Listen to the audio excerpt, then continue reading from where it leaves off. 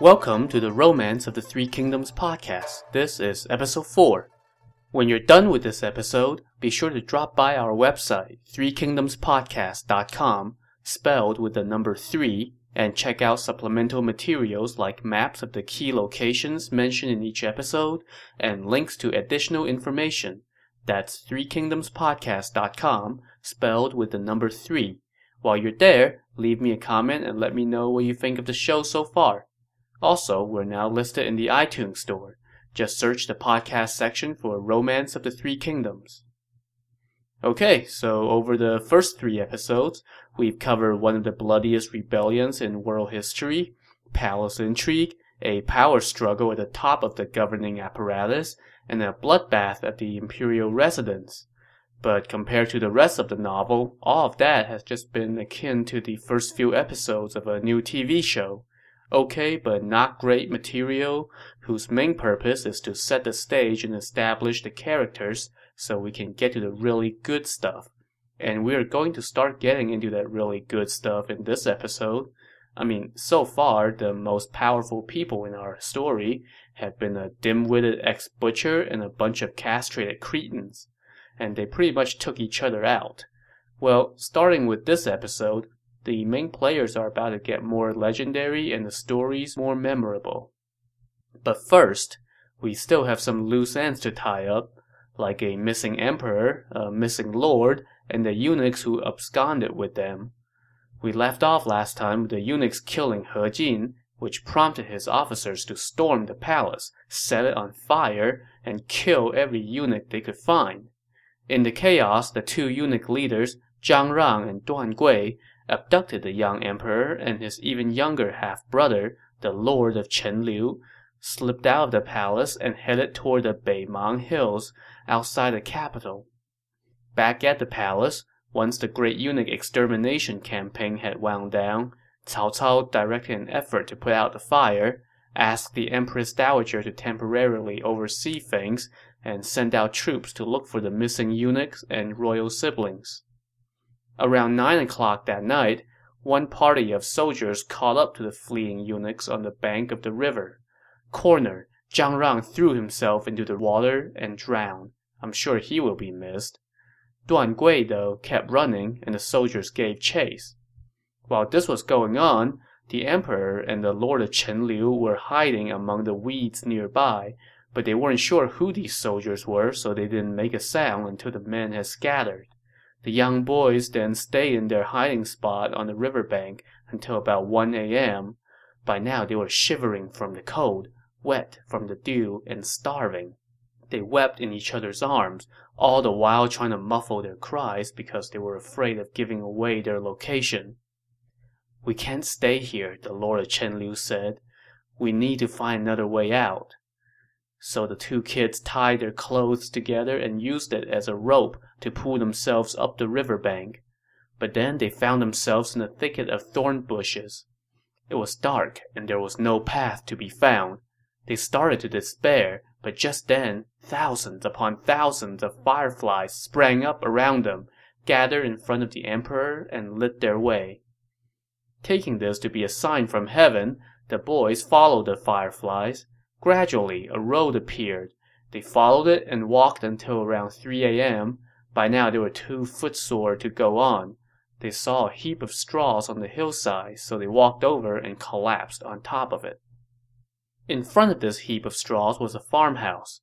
The farmer who lived there had a dream that 2 red suns had set just behind his house.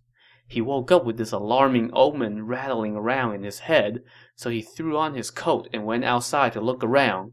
He saw a bright red light shooting up from the heap of straws, so he hurried over and found the 2 boys on the pile.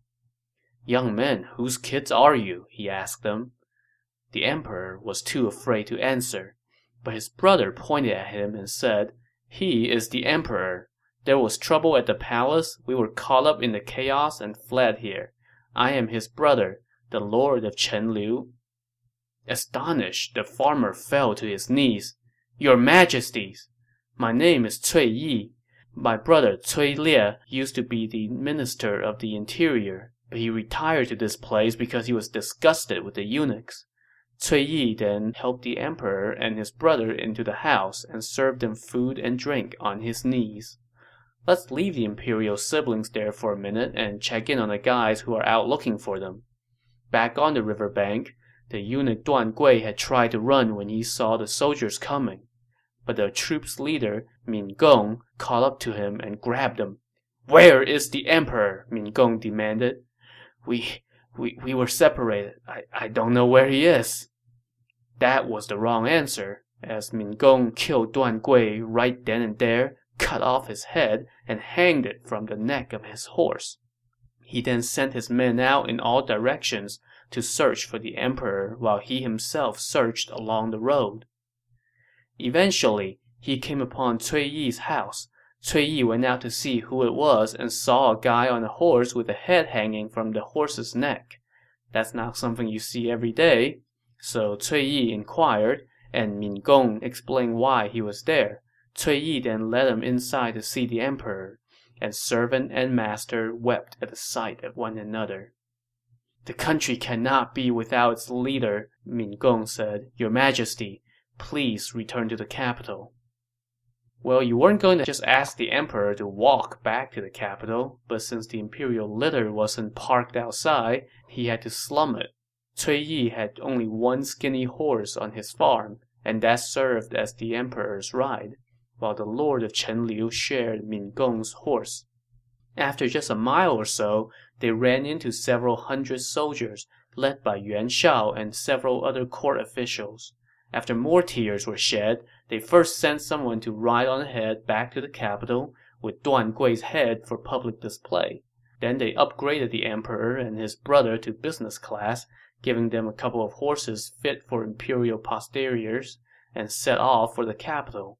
As this ragtag group moved, one couldn't help but be reminded of a children's limerick that had circulated in the area at one point.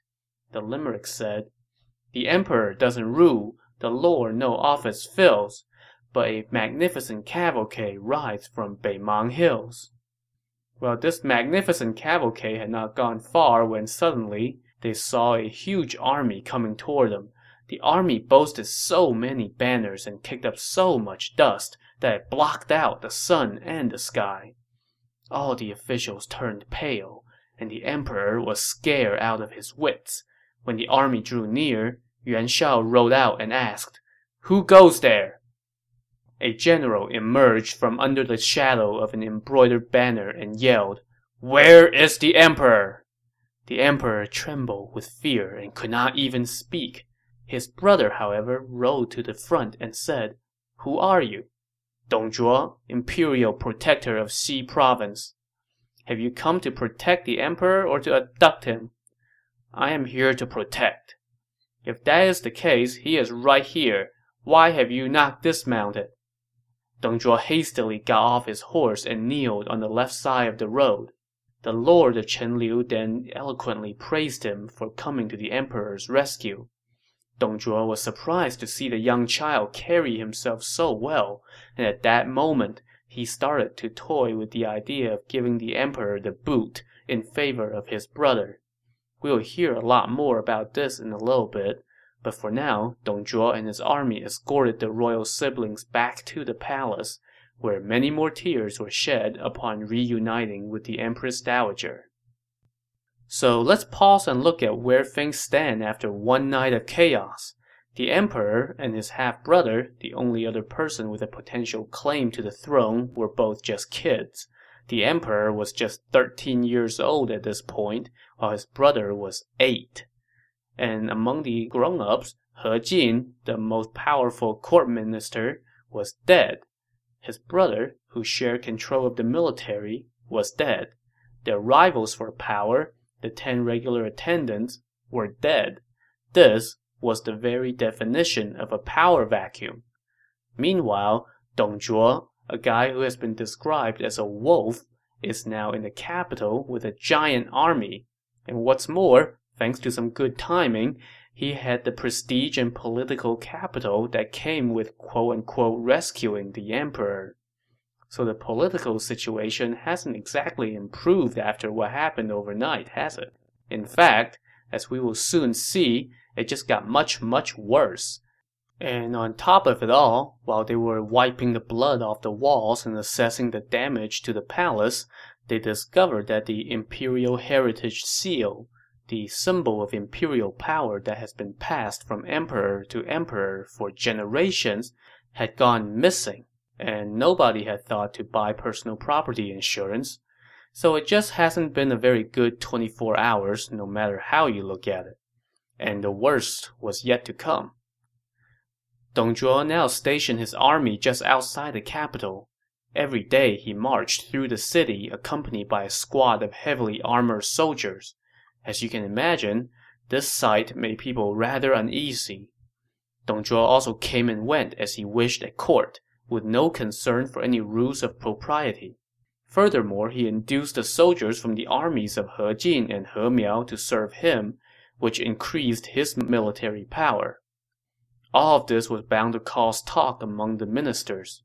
One day, Bao Xin, the commander of the rear army, came to see Yuan Shao. Dong Zhuo must be up to no good, Bao Xin said. We need to get rid of him, soon. Yuan Shao, however, was reluctant. The court has just regained some stability. We can't make any rash moves yet. Bao Xin then went to see Wang Yun, the minister of the interior, and said the same thing to him. Let us think it over, Wang Yun said. Recognizing that nobody was in any hurry to do anything about Dong Zhuo, Bao Xin led his troops out of the capital and went to the Tai Mountains. Just as Bao Xin suspected, Dong Zhuo was indeed up to no good. One day, he had a private chat with his advisor and son-in-law, Li Ru. I want to depose the emperor and put the lord of Chen Liu on the throne. What do you think about that? Right now, the court has no leader. If we don't act now, we will miss a golden opportunity. Tomorrow, let's assemble all the court officials in Wenming Garden and discuss this matter. If anyone opposes, you can execute them to demonstrate your might. This idea suited Dong Zhuo, so he held a big banquet the next day and invited all the officials. And since they were all afraid of Dong Zhuo, everyone showed up. Dong Zhuo took the opportunity to put on some airs. He waited for everyone else to take their seat, and then he rode up to the garden, dismounted, and entered the banquet hall with his sword in tow, which no doubt put the already fearful officials even more on edge. After 3 rounds of wine, Dong Zhuo stopped the festivities and said sternly, I have something to say. All of you, be quiet and listen. The banquet hall fell silent, and the officials listened intently. The emperor is the master of all. If he lacks strength, he cannot fulfill his duties. The current emperor is a weakling and pales in comparison to the lord of Chen Liu, who is intelligent and eager to learn. I want to depose the emperor and elevate the lord of Chen Liu in his place. What do you think?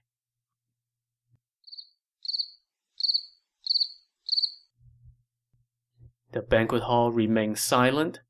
No one dared to utter a word of dissent. But then someone pushed his table aside, walked out to the center of the hall, and shouted, No! No! Who do you think you are? How dare you say such things? Our ruler is the son of the late emperor, and he has done nothing wrong. How can one talk of deposing him? Are you trying to usurp power? Dong Zhuo, enraged by this rebuff, looked to see who it is that had dared to challenge him. It was Ding Yuan, the imperial protector of Jing province. Those who are with me will live, and those who oppose me shall die, Dong Zhuo said as he pulled out his sword and made for Ding Yuan. But just then, his advisor Li Ru spotted a man standing behind Ding Yuan. This warrior struck an imposing and threatening figure, and at this very moment, his hands were clenching his halberd and his eyes blazed with anger. Sensing trouble, Li Ru quickly intervened. A banquet is no place to discuss state affairs. Let's wait till tomorrow to discuss this. Dong Zhuo backed off, and the guests managed to persuade Ding Yuan to leave. Once he was gone, Dong Zhuo pressed the issue again with the remaining officials. But now, Lu Zhi spoke up. You are mistaken, illustrious sir. If we look to precedents for what you're proposing, during the Shang dynasty, the minister Yi Yin locked the emperor Tai Jia in the palace because he was unwise and did not let him out until he had changed his ways. Earlier in the Han dynasty, the lord of Changyi committed some 3,000 misdeeds in just 27 days on the throne, and that was why the regent marshal Huo Guang deposed him. But right now, although the emperor is young, he is intelligent and has committed no wrongs. Sir, you have been the imperial protector on the frontiers, far from the capital, and you have no experience in state administration, nor have you the talent of Yi Yin or Huo Guang. How can you try to impose your will on this matter? As the sage said, only with Yi Yin's purpose can one act like Yi Yin. Otherwise, such a deed is treason. Dong Zhuo took this about as well as he took Ding Yuan's objections. He drew his sword again and was about to kill Lu Zhi, but a couple other ministers stepped in. Minister Lu is respected throughout the empire. If you kill him, it might cause tremors all around the country. So Dong Zhuo held off, and now Wang Yun, the minister of the interior, tried to defuse the situation. An issue as important as deposing and anointing an emperor should not be decided after we've all been drinking. Let's discuss this another day. All the guests took this opportunity to scatter. Displeased, Dong Zhuo stood at the gate with his sword drawn and watched as the ministers left. Just then, he noticed a man galloping back and forth outside the gate with halberd in hand. "Who is that?" Dong Zhuo asked Li Ru. "That is Ding Yuan's adopted son, Lu Bu. Sir, you should stay out of his way." Dong Zhuo heeded his advice and went into the garden. But the next day, Ding Yuan led his army outside the city and challenged Dong Zhuo to battle. Angered, Dong Zhuo called up his army and went out with Li Ru to meet the challenge. When the two sides had lined up across from each other, Dong Zhuo could see Lu Bu riding out to the forefront with Ding Yuan, clenching his halberd and looking every bit the warrior. His hair was arranged under a handsome headdress of gold, and he donned an embroidered cloak bearing the pattern of 1,000 flowers. He wore a pheasant-tailed helmet, a breastplate, and a gleaming jade belt with a lion's head clasp. Ding Yuan pointed at Dong Zhuo and scolded him. "What great misfortune has befallen the country? First, the eunuchs meddle in state affairs and push the people to the brink. And now you, without even the least bit of accomplishment to your name, dares to talk about deposing the emperor. You are nothing less than a rebel." Dong Zhuo was just about to respond, but Lu Bu was already galloping toward his lines. Dong Zhuo hastily fled, and Ding Yuan's army charged forward and won the day. Dong Zhuo's forces fell back 10 miles before they could hold up and make camp. After pulling his soldiers back together, Dong Zhuo called his officers to his tent. "Lu Bu is really something special. If I could have him in my service, I would be invincible." Upon hearing this, one of Dong Zhuo's generals, Li Su, stepped forward and said, "Worry not, my lord. I am from Lu Bu's village and know him well. He is brave but not wise. Offer him a little benefit, and he will forget honor. With just a few words, I can persuade him to come over to our side." "Really? What will you tell him?" "I have heard that you have a horse named Red Hare that is one of the finest and fastest steeds ever bred. Give this horse and some precious objects to Lu Bu to move his heart. And I will also add some persuasive words. I guarantee that he will turn against Ding Yuan and come join you." So what Li Su is proposing sounds like a pretty good bargain, right? A horse and some pocket change to not only get yourself a badass warrior, but to take him away from your enemy. But showing how short-sighted he really is, Dong Zhuo hesitated. He really liked that horse, and he wasn't sure he could bear to part with it. "What do you think?" he asked Li Ru. "My lord, if your aim is to conquer the world, what is a mere horse to you?" This brought Dong Zhuo to his senses, so he gave Li Su the horse, 1,000 ounces of gold, 10 strings of beautiful pearls, and a belt decorated with jewels. With all the swag in tow, Li Su headed toward Lu Bu's camp. When he got near, he was picked up by one of the pickets. He asked them to tell Lu Bu that an old friend had come to see him. Upon hearing this message, Lu Bu called for Li Su to be brought to his tent. "My brother, how have you been?" Li Su said as he bowed. "It's been too long since we last met. Where are you now?" Lu Bu replied. "I am a general in the Imperial Tiger Army. I was thrilled to hear that you were such a strong supporter of the throne, so I have come to present you with a fine horse befitting your valor. It can travel 300 miles a day and treats rivers and mountains as though they were level plains. Its name is Red Hare." Lu Bu asked his guards to bring the horse over. From head to hoof, the horse bore the red of a glowing sun and did not even have a hair of another color. It measured 10 spans from head to tail and 8 spans from hoof to neck. When it neighed, the sound filled the air and shook the oceans. Someone once wrote a poem praising this horse. "Mark ye the steed swift and tireless. See the dust, spurned by his hoofs, rising in clouds. Now it swims the river, anon climbs the hill, rending the purple mist asunder. Scornful it breaks the rain, shakes from its head the jewel bridle. It is as a fiery dragon descending from the highest heaven." Lu Bu was delighted with the horse and thanked Li Su. "How can I repay you for giving me such a creature?" "I am here out of honor. I seek no repayment." And then the two proceeded to drink. After a few cups, Li Su said, "Although I haven't seen you much, brother, I do often see your honorable father." "Brother, you must be drunk. My father has been dead for years. How could you have seen him?" "No, I'm talking about Imperial Protector Ding Yuan." "Oh, him. Yes. Yes, I am in his service. But it is only because I have nowhere else to go." "Brother, your talent is higher than the heavens and deeper than the seas. Who in all the world does not bow before your name? Fame, fortune, glory, they're all yours for the taking. Why do you say that you can do no better than to serve under someone else?"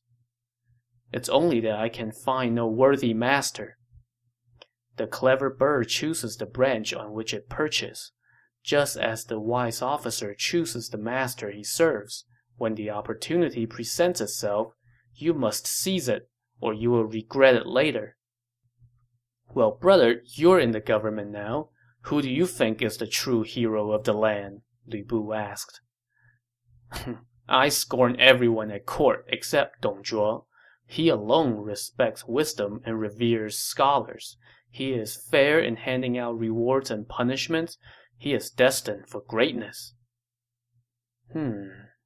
"I've long wished to serve him, but I fear there is no way." Upon hearing this, Li Su laid out all the other swag that he had brought with him. "What is all this?" Lu Bu asked.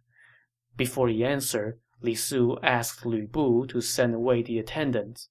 Once they were alone, Li Su delivered his recruiting pitch. "My lord Dong Zhuo has long respected your name. He was the one who asked me to bring you these, as well as the horse. He is so good to me. How can I repay him?" "Look, if a useless fool like me can be a general in the Imperial Tiger Army, who knows what honor awaits you?" Li Su pressed. "I just wish there was something I could do for him as an introductory gift." "Oh, but there is, and it's easy. It's just that you won't do it." Lu Bu knew what he was getting at. He pondered silently for a long time, and then he said, "What if I killed Ding Yuan and brought his soldiers over to Dong Zhuo?" "Brother, if you can do that, there could be no greater service. But such a thing must be done quickly." Lu Bu promised his friend that he would go over to Dong Zhuo the next day. With this, Li Su took his leave. Around 10 o'clock that night, Lu Bu walked into Ding Yuan's tent with sword in hand. There, he found his master and adopted father reading by the light of a candle. My son, what brings you here? Ding Yuan asked. How can a man like me possibly stoop to be your son? Why this change of heart, my son? Lu Bu didn't even bother answering. He stepped forward before Ding Yuan finished speaking, and with one swing of his sword, Ding Yuan's head fell to the ground.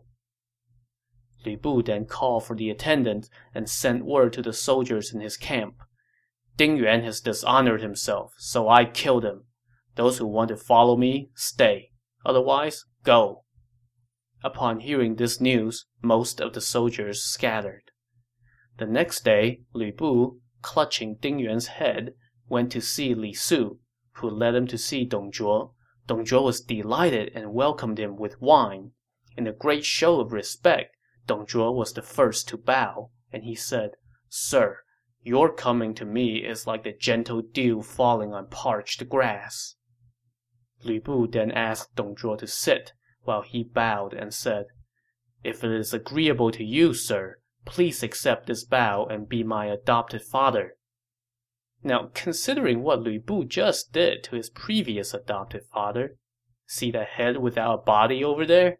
You would have to think that Dong Zhuo would be incredulous at this request. You would think that he would probably stammer something along the lines of, geez, I'm flattered, but, let's just be friends, okay? But instead, Dong Zhuo was only too happy to call Lu Bu his son and bestowed upon him silken robes and a suit of golden armor. So not only is Lu Bu either oblivious or audacious enough to offer to call Dong Zhuo dad moments after handing him the head of his previous adopted father, but Dong Zhuo is stupid enough to let him. You get the feeling that these two guys really do deserve each other. Still, there's no denying that the two of them together made for a formidable team. After getting Lu Bu, Dong Zhuo's power and influence grew rapidly. He made his brother commander of the left army and the Marquis of Hu. He made Lu Bu the Marquis of Luoyang, commander of the capital district and commander of the cavalry. He also reserved some pretty impressive titles for himself: the Minister of Works, Grand Commander, and Commander of the Front Army. Seeing Dong Zhuo's power growing by the day, his advisor Li Ru urged him to depose the emperor sooner rather than later. So one day, Dong Zhuo held a banquet in the capital and invited all the ministers of state. And just to show that he's not messing around, he ordered Lu Bu and 1,000 armed soldiers to stand ready next to him. The feast began, and after a few rounds of wine, Dong Zhuo stood up, drew his sword, and said, The emperor is weak and cannot fulfill his duties. I shall therefore follow the examples of Yi Yin and Huo Guang and reduce him to the lord of Hongnong and raise the lord of Chenliu to the throne. Whoever opposes will be executed. Note how different Dong Zhuo's tone is this time versus the last time he raised this issue. The last time, he still at least put up the pretense of asking what the ministers thought of his plan. This time, though, with all the military power in his hands and with Lu Bu and his armed guards standing by, Dong Zhuo didn't even pretend to ask. He was just telling the minister that this was how it was going to be. Well, the ministers had seen this play before, and the man who stood up against Dong Zhuo the last time he tried this stunt ended up losing his head. So everyone was too afraid to speak up this time. All except one. One man stepped forward and stood firm. The emperor has only recently assumed the throne, and he has done no wrong, this man said. To set him aside for a commoner is an act of rebellion. So who is this that dared to challenge Dong Zhuo? And will he succeed or will he lose his head as well? Find out next time on the Romance of the Three Kingdoms podcast. Thanks for listening.